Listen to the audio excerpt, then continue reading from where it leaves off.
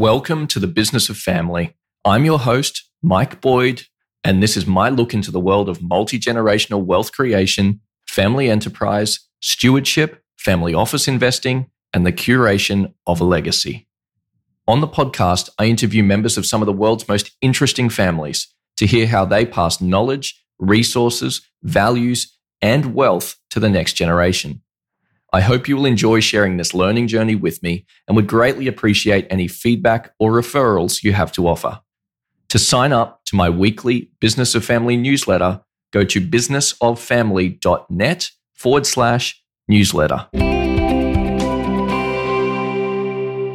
It's not often we get the opportunity to hear from someone who is a member of a legacy family themselves, but also a uniquely qualified advisor, consultant, and speaker to legacy families, family offices, and multi-generational enterprises all around the world. Peter Evans creates the opportunities where affluent families have the greatest chance of flourishing. He's the fifth generation member of a seventh generation American family enterprise established in 1885. Today, it's a diversified holding company with investments across various industries, and the way they come together and show up as a family at their annual family summits and the traditions and rituals that they embrace is just incredible. I know you're going to love this conversation with Peter Evans. Peter, thank you so much for making yourself available. I appreciate you're on the other side of the world at the moment. So this is wonderful to being able to engage with you and have this conversation today. Well, thank you so much for having me. I've been looking forward to this. I understand you're in my part of the world at the moment. Is that right? On the opposite side of the country, but I'm on the West Coast in Perth. It's quite a delight to be able to speak to someone in my own time zone for once. We often interview families from the Northern Hemisphere while I'm way down under. So this is a real delight. So, Peter, let's get into the real meat of the conversation. You have such a wonderful story and there's so much material I want to cover. But let's start with your own family enterprise first and then talk about some of your own work with other generational and enterprising families around the world. You are yourself a G5, fifth generation member of a family enterprise led Norton. And to be a member of a seventh generation enterprise in the US is quite remarkable. Can you give us a little oversight of the family company, where it started, maybe what it represents today? That's quite a long history. Sure. And it's a great story and it's been told in many ways and so on. I came into Laird Norton by falling in love with a wonderful woman. We were 21 and I had no idea that she was connected to this great, huge legacy family. So as we got to know each other and I met her parents and so on, and then we were married, I really didn't know that I was marrying 500 people in that family. So it came a bit of a shock, but it was also a really wonderful thing to be included with open arms.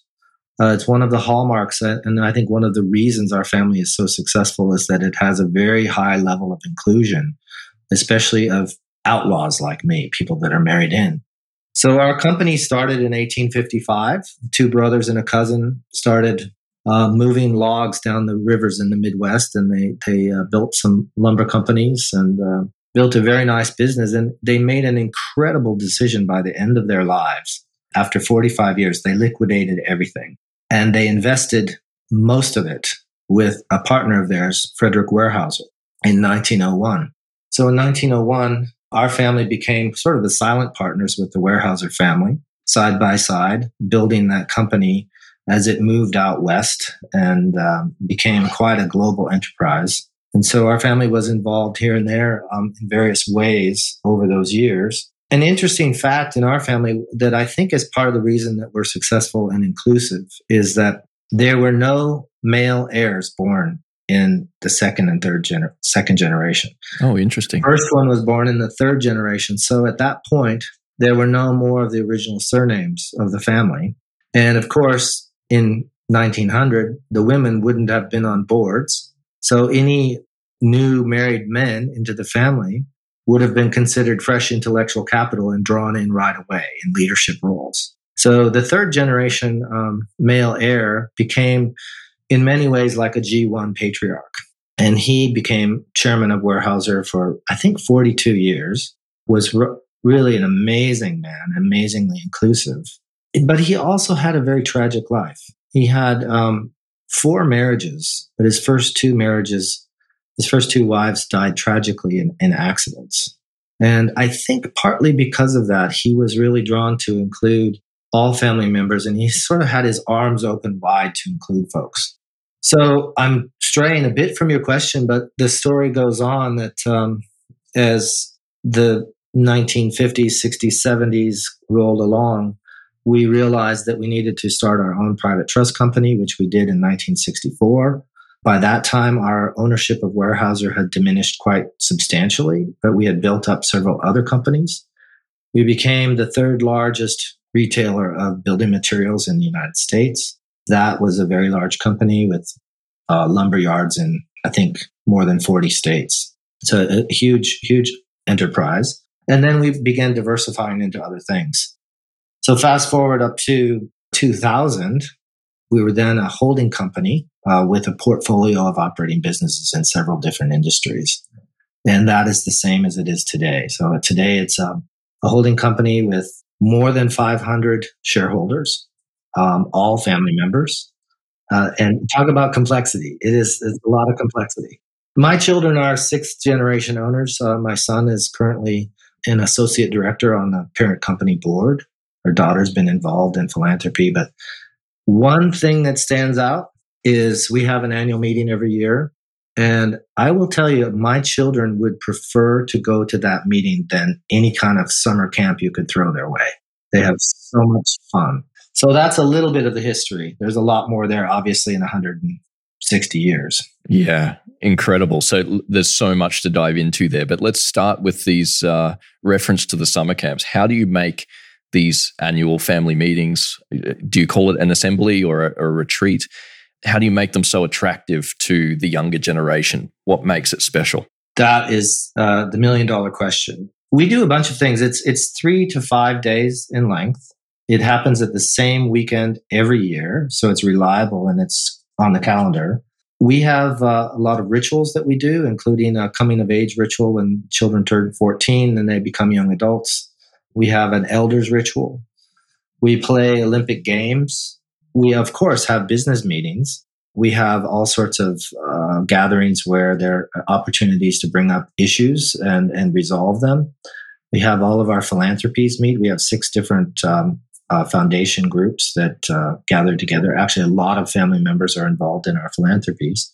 So the goal was, let's make this so interesting and compelling that people want to come back. So we'll sometimes have outside speakers, or we sometimes have family members speak. We have an event periodically called Laird Norton University, where family members are invited to teach whatever they'd like to teach for a 90-minute segment. So you may have one family member who's teaching how to read Sanskrit and somebody else who's teaching how to understand trust and estate law. It could be anything. And those are highly attended. People love them. But we have just we have fun. We have music, dancing.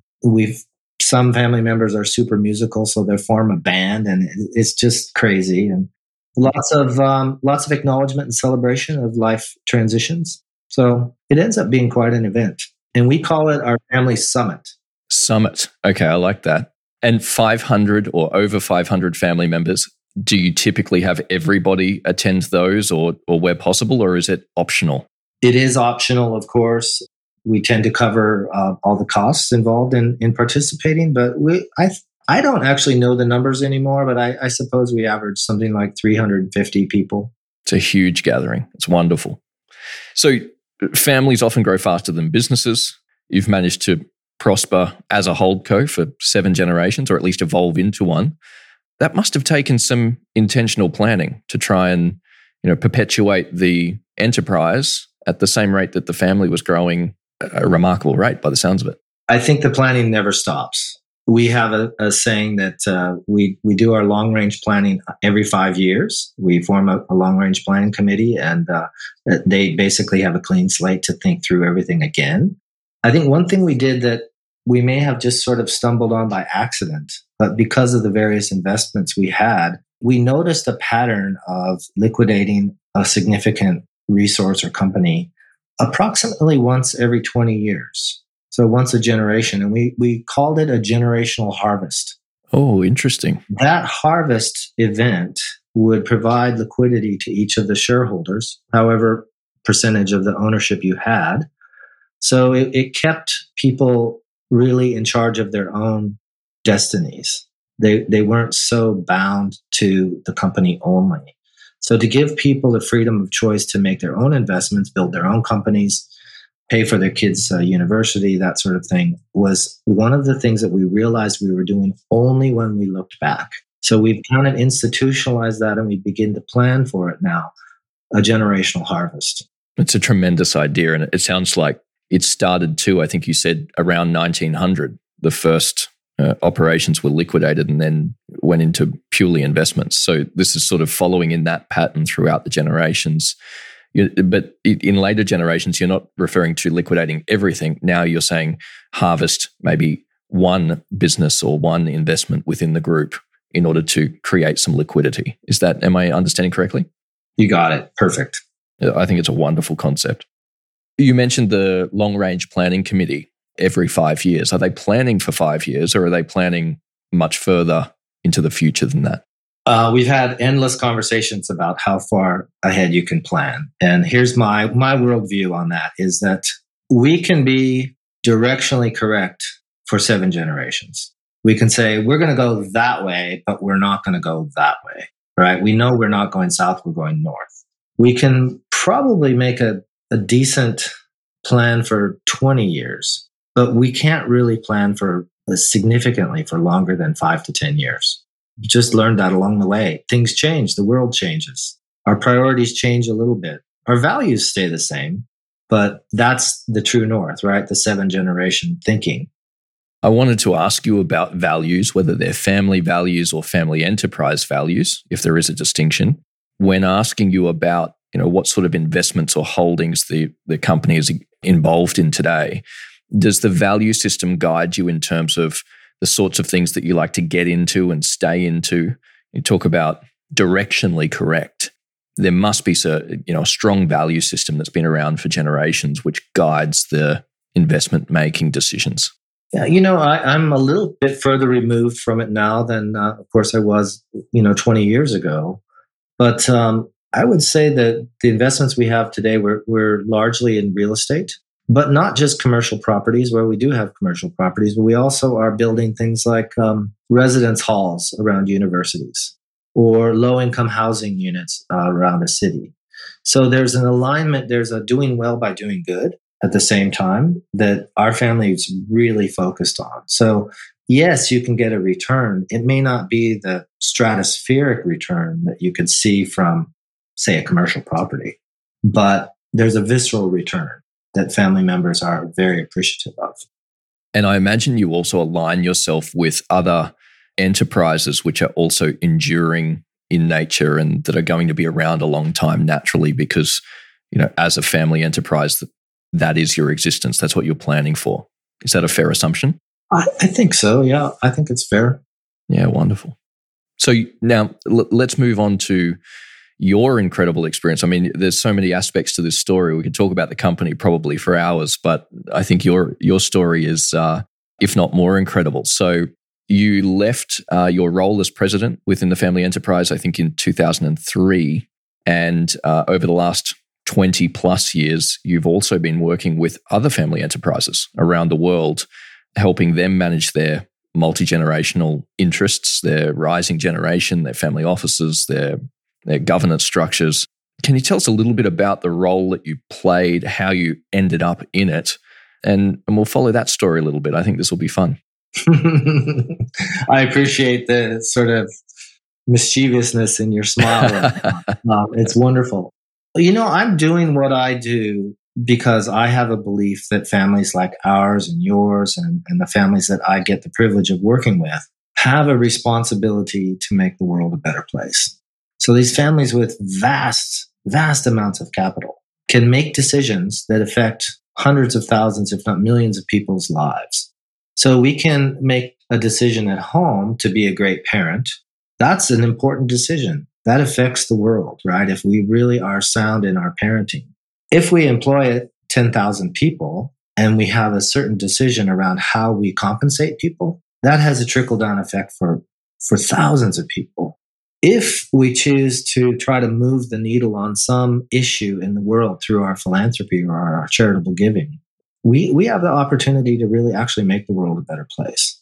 I'm kind of agnostic as to whether you're on the right or the left or red or blue or Republican or green, doesn't matter to me. I'm really interested in making sure that the family's values are aligned with their actions. So how do we do that? That's what gets me up in the morning. I think, oh my gosh, there's billions and billions of dollars out here and people trying to run interesting companies and businesses and philanthropies. And, maybe they're giving to a hospital research organization, or maybe they're giving to climate change. It's exciting. It's really exciting. That's why I got into doing what I'm doing. Tell me, how do you do that? How do you align the family's value system with their actions and therefore their impact? Oh boy, that is the $1 million question, isn't it? The only thing I know how to do, I know how to do two things. I say to all the families I work with that I can hold a mirror up to you so that you can begin to see yourself, begin to see your family and your family system and your footprint in the world and your actions. And then the only other thing I can do is I can open a window so that you can look out into the world and see what other similar families are doing, how they made choices during different transitions. So I've been fortunate to have been privileged to see many of those stories and to see where people went down a wrong path, where they made a wrong choice. And I'm able to sort of tell that story and hold it up so people can learn from it and say, is that where we want to go? But the most satisfying work to me is sitting with family members, whether it's in a council meeting or a board meeting, and looking at the interaction and the relationships there. And do people step on each other's toes? Do they acknowledge another person's point of view? Do they speak with judgments? Do they speak with respect? So a lot of my work is that secret sauce is really helping to build bridges in communication and relationships.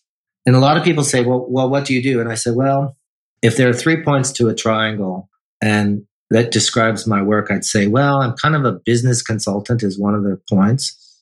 Another point is parish priest, family minister, rabbi.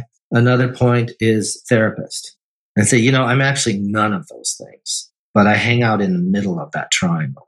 That's how I describe my work. And it only works with a deep level of trust and respect. I said actually just yesterday with some family members I'm working with here, I feel sometimes like I'm Henry Kissinger doing shuttle diplomacy.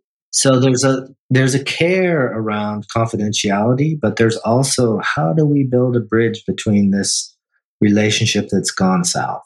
Is our life really worth having anger and resentment and distance? Or can we work to learn about ourselves and our own judgment and our connection with that person? It's really about relationship at its core. And you often find yourself, or you're often engaged in a highly trusted long-term arrangement with legacy families.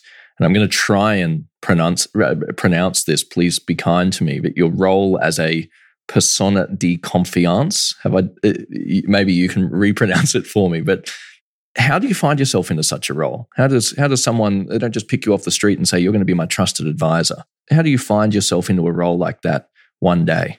Well, you did a decent job pronouncing it. It's French, and I learned it from Jay Hughes, who's been a mentor of mine for probably more than 30 years. But it's personne de confiance versus the other idea is a personne d'affaires, person of affairs.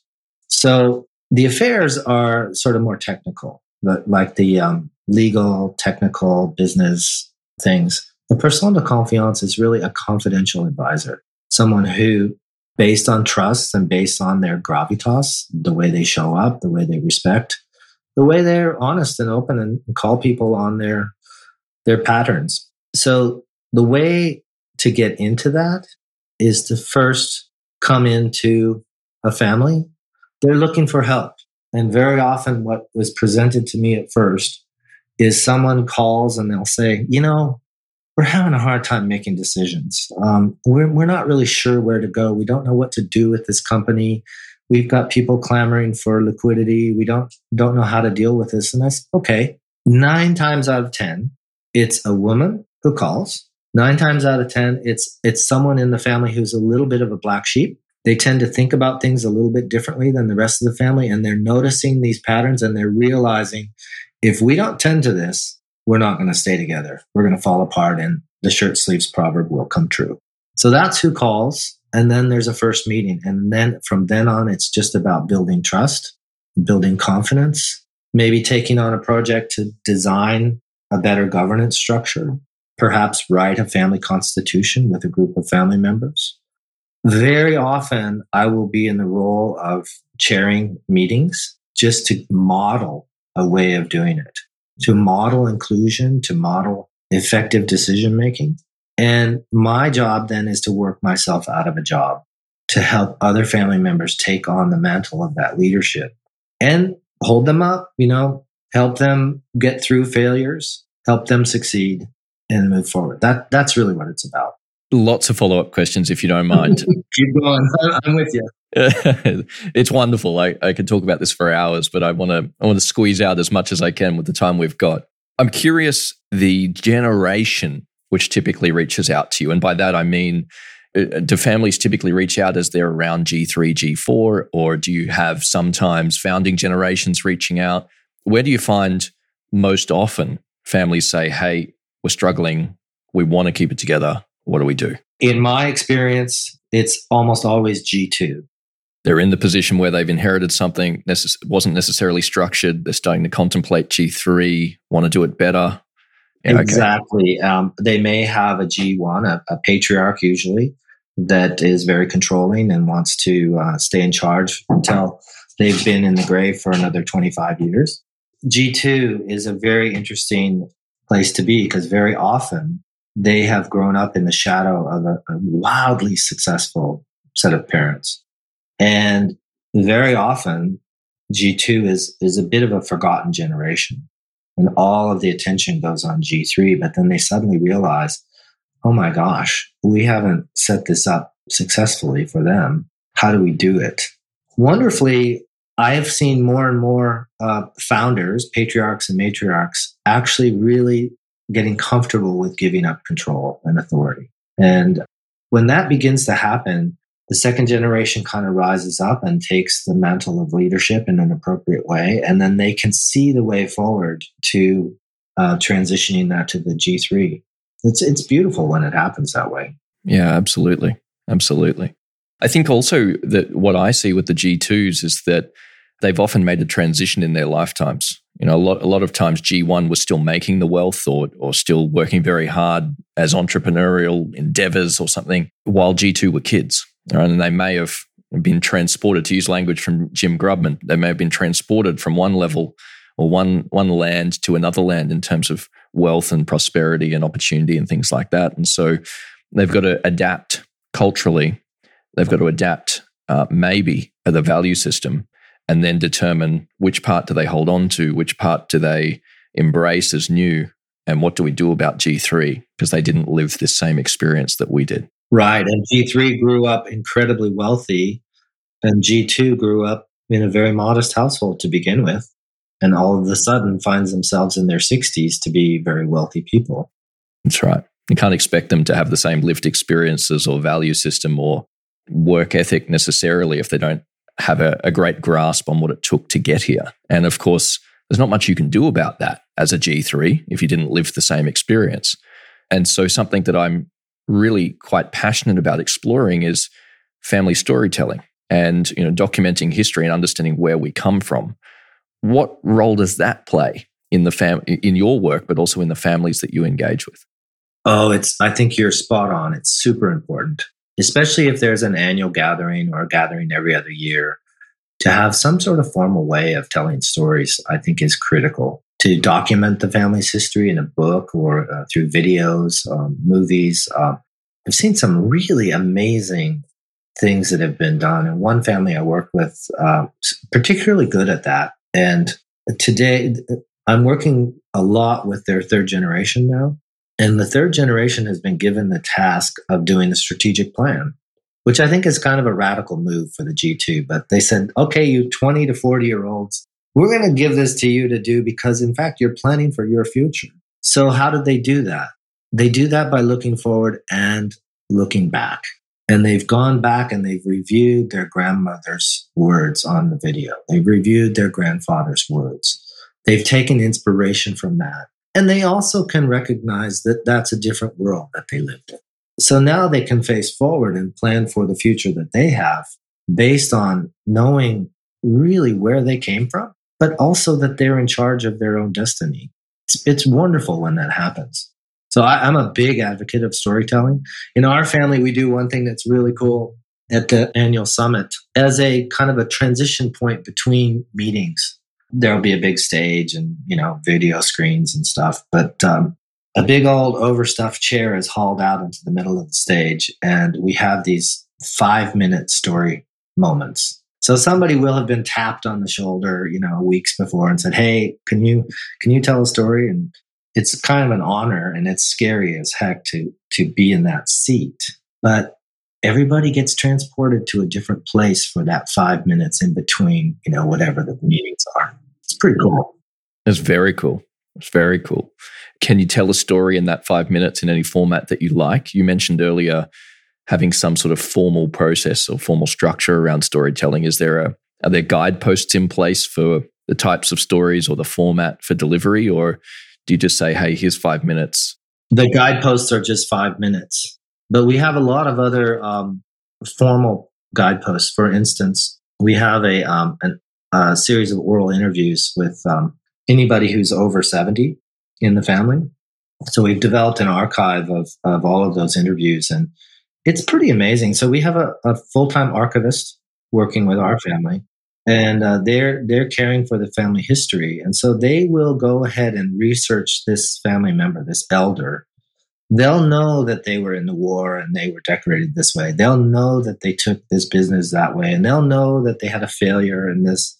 They'll know a lot about their life stories. So they have a very active interview. Because what we've found is if you just say, hey, tell us about your life, people don't do much. But if you ask them the direct questions about, well, what happened in 1942 and what were you thinking? Then they tell you the real stuff. Pretty great. As I can only imagine. I love that. Anyone over the age of 70.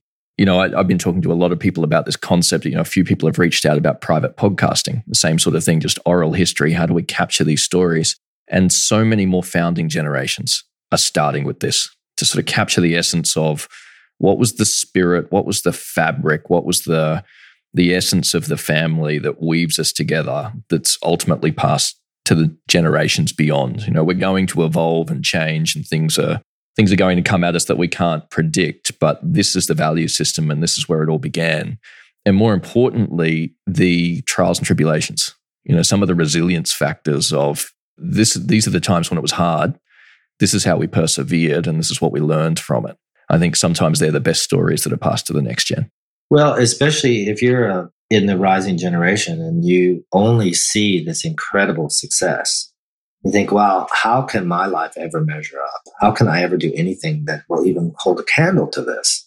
Unless you realize that there were a lot of struggles along the way and people did persevere and they had resilience, because all of a sudden then you say, wow, I have my own struggles and it's okay. I can get through them. You mentioned a couple of times your experience from your own family and working with others. I'm curious to understand how they inform the other. So was it your experience with your own family enterprise that ultimately led you to working with other families? Or were you already exposed to working with other families and brought some of that influence to your own family enterprise? Is it a two-way street, for lack of a better phrase?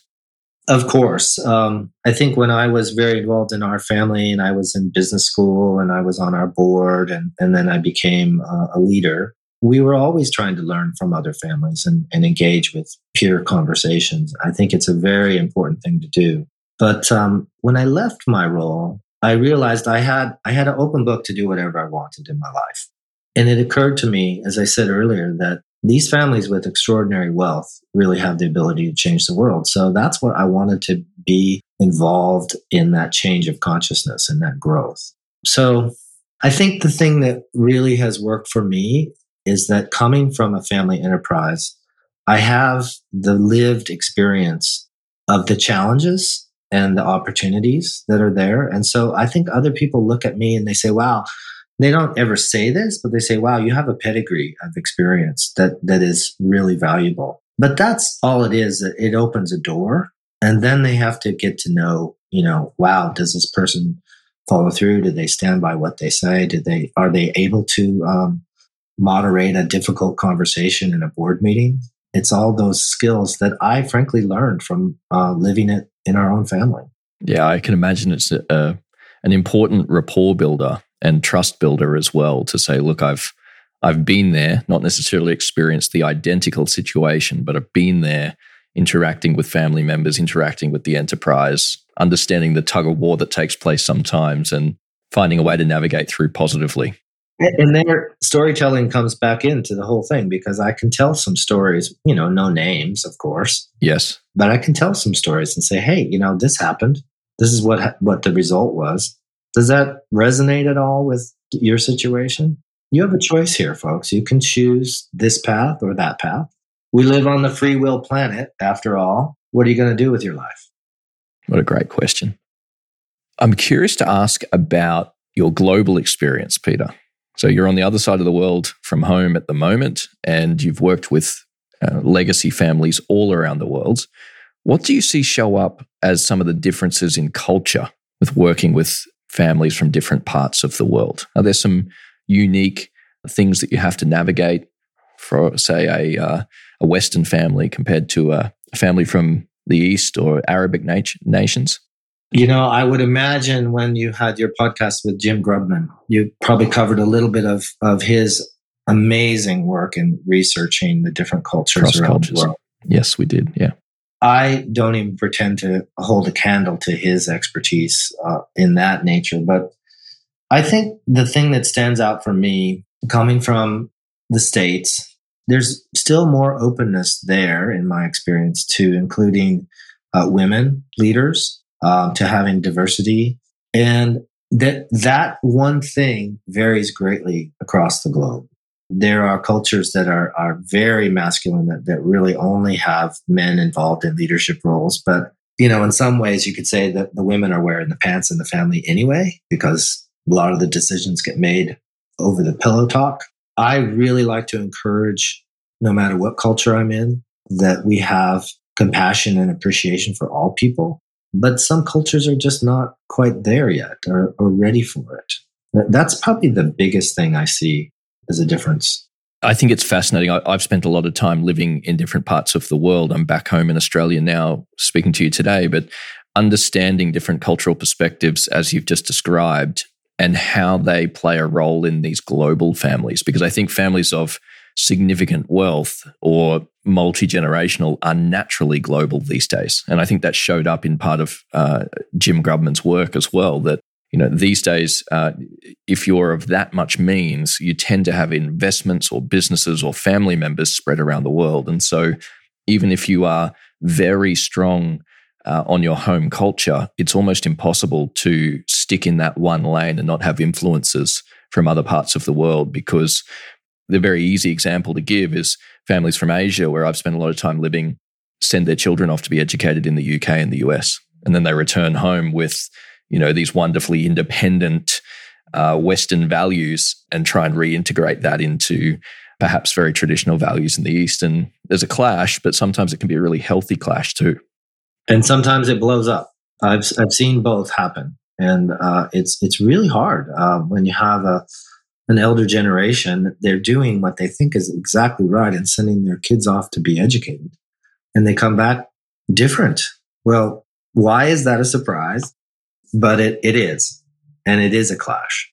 Speaking of, changes, influences, clashes, I want to come back to the concept of traditions and rituals within family enterprises. I think you alluded to the fact that you have some at your annual summit, or probably throughout the year as well, and other families that you work with. How important is it to have traditions that bring the family together, and what sort of traditions and rituals do you see show up? When I was elected president and the person who preceded me passed on some wisdom as I was stepping into the office. He said, the most important thing you do are these rituals. I was kind of surprised. I thought maybe he'd be talking about the balance sheet or something else. But he said, no, the rituals are the most important thing. And he taught me why he did this coming of age ritual. And he said, basically, all you're doing is inviting these young people to be a part of the family. You're acknowledging them for who they are. So what we've done, and I think a lot of families do something like this, but our age is at 14. So up until 14, they've been in a children's program. So we have an awesome children's program. There are 15 caregivers come every year to take care of about 85 kids, and they have a lot of fun and different age-related events. By the time they're 12 and 13, they're out camping or river rafting or doing something fun. The whole point is that they have so much fun they want to return. And it has worked incredibly well. But then at 14, you say, wow, it's a little young to kind of come to the formal business meetings. But we've decided, no, it's not. These guys are ready for it. So they go through an orientation program at the company to learn about all of the stuff that's there. And they kind of walk around with their mouths open saying, oh my gosh, I had no idea. And then they come to the formal business meeting. But right before that meeting, we have a luncheon that is a formal luncheon where they're introduced to the family. It's like a coming out ceremony. And when I was president, what I did, one year I had 11 14-year-olds. It was a big group. So I would go and I would interview their teachers. I'd interview their parents. I'd interview some of their friends and say, well, who is this person? Tell me about their character. Oh, well, Johnny, he's a really good skateboarder. He is amazing. He can turn corners so fast you can't believe it. So I'll have then a slideshow of this young person's life. Not all of their trophies and all of that, but I'm talking about their character. And I've got my arm around them and they're up on the stage with me and they're frightened because they're in front of the whole group. But I talk about, hey, Johnny, we need people like you that can navigate corners so quickly. We need good skateboarders in the family. Keep up the good work. That's what we need. And we want you involved. And so then, go through all 11 people and it's really emotional. It's really fun. And then they go to the formal business meeting and they're paired up with an older buddy. And we don't let them sit in the back row on their phones. They're in the front row. And the older buddy is there to help them understand the whole meeting because a lot of stuff gets talked about. The coolest thing we've done is the next year, those 15-year-olds run the orientation program. They teach it. Now, present at that program are not only other 14-year-olds, but anybody who happens to have married in. You might have a 50-year-old there learning from a 15-year-old. And I guarantee you they learn the material by teaching it. Super fun. That is such a gift. What an incredible program. What a way to come of age in the enterprise and be welcomed in such a nice way. I love that. I've seen a lot of other families take on a ritual like that, and wonderfully they make it their own. They do their own things. They have their own gifts, their own kind of formality, and it's just important to have something. And having an entrance platform for married-ins as well at any age, I think is also important. How do you integrate? How do you feel welcome? How do you, first of all, we could say, well, who is a family member? But it sounds like married-ins, including yourself, are very much included in the 500 plus family members. Yeah, it's very important to get clear about how you define family. Who can be a shareholder? Who can be an owner? Who can participate in which meetings? And every family I've ever seen does it a little bit differently. Like I said, our family we err on the side of inclusion. And I think for the most part, that's been good. It has created some problems, but I think it's a good idea. Yeah. Peter, are there standard building blocks to family governance that you like to see when you work with other families? If someone's coming to you and they're G2 and perhaps they've got a half an idea, but they really want to adopt a much more sophisticated process, learn from those that have walked ahead like your family enterprise, where do they begin? Or where do you suggest that they begin? Do you, for instance, suggest that every family has a constitution or starts with a value system or starts with an annual summit or developing rituals? What would you say is most critical? And then what would you say is things that families maybe adopt and add their own flavor to over time? I think number one is to have a reliable dependable cadence of meetings. So maybe there's a quarterly board meeting or a family dinner or something like that. And then maybe an annual gathering that is a little bit bigger deal. But to create those shared experiences where people can understand what's going on. And part and parcel to that is excellent communication. There has to be, in my view, very transparent, inclusive communication that's right and timely. So then the next thing would be to memorialize the family's values and principles, hopefully a mission, and get sort of clear about the direction. Are we going that way or that way? Then what usually happens at that point is people say, well, we should really codify all of this into one document. So that's when the Constitution tends to come around. And some families call it a Constitution and some don't. I like Constitution because I think I had one family, upon the signing of their Constitution, we brought in an actor who played George Washington, signing the American Declaration of Independence and the Constitution. And he gave a history lesson about why we have a constitution, why we have built this democracy, and why it's hard sometimes, and why we can persevere through difficult decisions and changes. And actually, that family, the matriarch and patriarch, signed the Constitution that was printed on a pigskin. And they signed it with quill pens. Oh, wow. Why not? Why not kind of make a deal out of it? Right. And that's become part of their history. And it's kind of important. It's been 13 years since we did that. The matriarch and patriarch are gone. G3 is in charge of the strategic plan. And lo and behold, we're rewriting the Constitution because it is a living document. It should be changed when change is required. It should be examined. So rewriting it has caused everybody to actually read it. That we don't want to do it that way. We want to do it this way. Start there. The 5 capitals. I know you're a big fan and incredible supporter of Jay Hughes' work.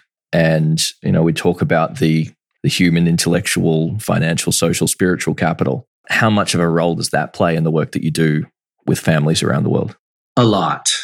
I think it's a really useful rubric to have conversations about different things. You've probably seen Jay have his hand out and talk about financial capital and then flip it over. Have you seen that? I have, yeah.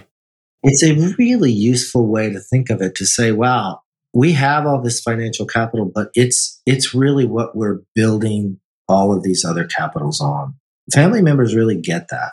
They really understand it. And it's interesting when he does that with his hand, that the one that ends up on top is the spiritual capital, much like Maslow's hierarchy of needs. So it's a useful tool. I've actually seen some families take the 5 capitals and design their annual report around 5 capitals. So the financial capital happens to be 1/5 of the annual report. In human capital, there might be a picture of the 3 new babies that were born that year, or the new married-ins. Wow, we added human capital to the family. In the social capital, there may be stories about the foundations and where they've given and actually made something meaningful happen. That's really kind of fun to use that as a rubric for communicating. I've seen quite a few constitutions developed along the lines of the 5 capitals as well, as sort of the guidepost to say, this is what we're all about, this is what we care about, these are how we want to address these 5 areas, or at least these 5 areas. Sometimes the family adds more, but I think it's a wonderful exercise and lens through which to look at it. You mentioned philanthropy a couple of times, and particularly your family has many foundations or philanthropic endeavors underway, I think you mentioned. So what role does that play in family enterprise and bringing maybe different members of different generations together? A lot of people talk about philanthropy as a glue for families, and I think it can be, but I don't want to sort of overestimate it in that way. We have found that there's a certain portion of our family that are just really passionate about it. So I think first of all, if we have the privilege of having wealth and means, we have an obligation to give back, I believe. And giving back, I said earlier, could come in many forms, but it's really fun to watch a group of family members working together to sort of say, how can we actually make something better? And they get a lot of joy and satisfaction out of that. So, in our family, we have, I I haven't seen it lately, but starting 20 years ago, we had one foundation that was kind of old and tired, and we had a lot of different desires of what people wanted to give to, but we were kind of limited. And then we had corporate giving that was sort of strategic. And so we had a philanthropy summit. We said, anybody who wants to come, you can come to Seattle for 3 days and we'll pay your way and we're going to figure out what to do. So 85 people came, and we had this huge process that was led by some really, really smart people. And out of it came 5 giving areas. Some people, were really passionate about medical research. Other people are really passionate about building wells in India, having clean water and sanitation. Other people were really, really passionate about making sure that the Western rivers are clean. So all of those are good, right? So we formed groups to lead those endeavors. So has that been a source of glue? Absolutely. A source of shared experience? Absolutely. People take some real pride in being a part of those and learning and studying and making that a part of their life. You mentioned shared experience there, which is a very common adage in YPO. I know you're a member. How does that come into family meetings or governance structures when you're trying to give everybody a voice around the table and not necessarily have the founding generation or an elder generation dictate to the following generation? Well, I think shared experience happens in a lot of ways. I think if a family has a meeting and they have a children's program that really excites the kids, and I've seen a family with the 5-year-olds, their project for the week is to actually color placemats and make napkins, serviettes, and all sorts of things. And then it culminates with them doing a tea for the grandmothers. That's a memory they'll never forget, right? So the 14-year-olds might go river rafting. All the adults will have a shared experience of coming together on an annual basis, meeting their cousins again, meeting their distant relatives, maybe listening to a really interesting speaker that kind of challenges their thinking. But, maybe we go to a really interesting resort and we have some fun, play some tennis, have a golf match, maybe sing some karaoke, something crazy. It's all building good memories. And I think that's fun to do. It's like, anyway, other families work on that all the time. You mentioned earlier the example of signing the Constitution on the pigskin, and it made me think of the role that objects and heirlooms can play in storytelling or symbolism within families, but also, to make it a multi-pronged question, also the sense of place. Some families will have their annual retreat or summit in the same place every year. Maybe it's a family-owned property that they've been going to for 100 years. What role do you see in heirlooms, objects, and places in legacy families and family enterprises? Oh, it's such a great question. Absolutely. And every family's different. What's really dear. I think another question is very often families look at their businesses as heirlooms. So I think it's an interesting polarity. Is this an heirloom or is it an investment? Sometimes it's very hard to sell a business because it's been our identity for 50 years. But it turns out that the time is right. And it turns out that everything makes sense. But if your heart is only connected to it as an heirloom, you cannot make that business decision. If it's only an investment, then it doesn't matter, right? Always these family enterprises are somewhere on that spectrum. Then we can talk about things or places. There's usually some object that comes to a family meeting and it's special, and it might be kind of crazy or sort of silly, but could be a talking stick that gets used ritually every year, that when we have a ceremony, we bring out the old talking staff. But I think whatever those are, it's important to kind of keep them going, lift them up, show them off, celebrate them. I think one of the simplest ones I see in a practice of my family is we always take a photo in the same place on the same piece of land every year, so we can see the children growing, we can see the family growing, and we get that sense of documenting history, the growth of the family, but also it's this sense of place that becomes important to us. This is where we made memories year after year. Do people stand in the same place each year? Yeah. Really? We started off standing on a great big boulder, which is on the property with an incredible backdrop. But I think we're going to outgrow the boulder ultimately because we're going to run out of space. So, but yeah, look, it makes for great memories and great photos, and it's wonderful to reflect on. Oh, that's brilliant. I'd love to see those sometime, Mike. Oh, that'd be my pleasure. My pleasure. You'll have to come stand on the boulder with us. Just say when. Peter, I mean, this has just been fabulous. I hope that we get the opportunity to do this many more times because I could talk to you for hours about all of this, but I'm conscious of your time. So if you'll allow me one final question, and this is a question that I ask every guest that comes on the show.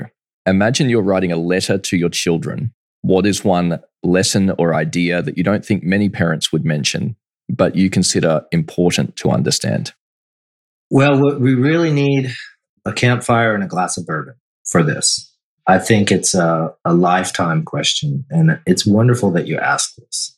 And I knew you were going to ask it, so I printed out a writing of a poster I have on my wall at home, and it's called the Holste Manifesto. So this is what I would say to my kids, and I do say it to them, and I've printed them copies of it. But it's pretty simple. I'll just read it. This is your life. Do what you love and do it often. If you don't like something, change it. If you don't like your job, move on. If you don't have enough time, stop watching TV. If you're looking for the love of your life, stop. They'll be waiting for you when you start doing the things you love. Stop overanalyzing. Life is simple. All emotions are beautiful. When you eat, appreciate every last bite. Open your mind, arms, and heart to new things and people. We are united in our differences.